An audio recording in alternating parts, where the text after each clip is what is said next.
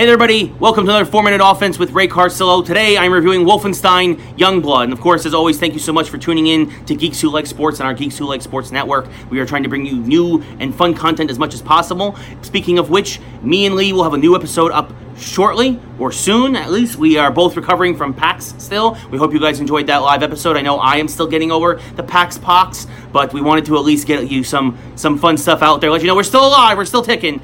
But today we're reviewing, like I said, Wolfenstein Youngblood. It's from Bethesda and Machine Games. This is the Switch version, because I was curious personally to see how it would play on the Switch as a first-person shooter. And let me tell you, folks, first-person shooters, with the Pro Controller, it still works fine. With the holding it like a portable system with the Joy-Cons, not as good.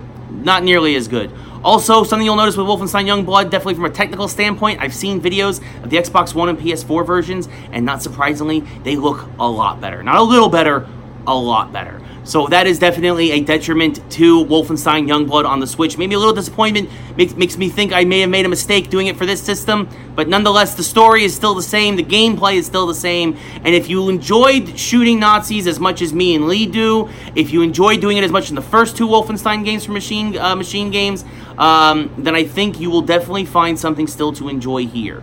You play as B.J. Blazkowicz's twin daughters. There's also a two-player co-op mode as they search for their dad, who is lost behind enemy lines in still Nazi-controlled Paris. What's nice is that after the events of the last game, America has been liberated, but basically Nazi Germany still has control of mainland Europe. You are trying to put a dent into that operation by going to help and get your dad, who is on a top-secret mission to try and undermine the Nazis in Paris. I will say this, the gameplay, again, still handles very, very well. The co-op was a nice addition, but I will say this, it was a little bit of a gimmick, almost too gimmicky. Like, especially playing by myself, I found the friendly AI was not nearly as good as it needed to be. I also feel that with Nintendo not having the best system into place in terms of communicating with a friend, so doing this in terms of online co-op wasn't nearly as efficient as I would have preferred. Obviously, I will say that there was no lag. The online worked fine, but yeah, it felt very gimmicky. It felt very light on story as well. For the first two games that were so story-driven and so character-driven and really made you care about B.J. Blazkowicz and all the rebels and everybody that he worked with, it really felt like his daughters felt like they were just really one-dimensional and one-note and just not interesting whatsoever. And all the characters that they end up interacting with are also very bland. The twist at the end was very predictable. I'm not going to say what it is, but there is a twist coming, and you'll probably figure out what it is after a mission or two, like I did. So this is unfortunately good gameplay, bad story. The graphics aren't great. From a technical standpoint, this wasn't terrific. But if you're like me and you just love shooting Nazis, you can kind of look past a lot of all that. But considering I gave the first two games in the Wolfenstein series 8.5s out of 10, this is definitely a step backwards in my opinion. I'm only giving it a 6.5 out of 10. So that was very, very disappointing for me, especially on the Switch. I could imagine it being a half point higher on Xbox One and PS4, depending on how the visuals look throughout the whole rest of the game.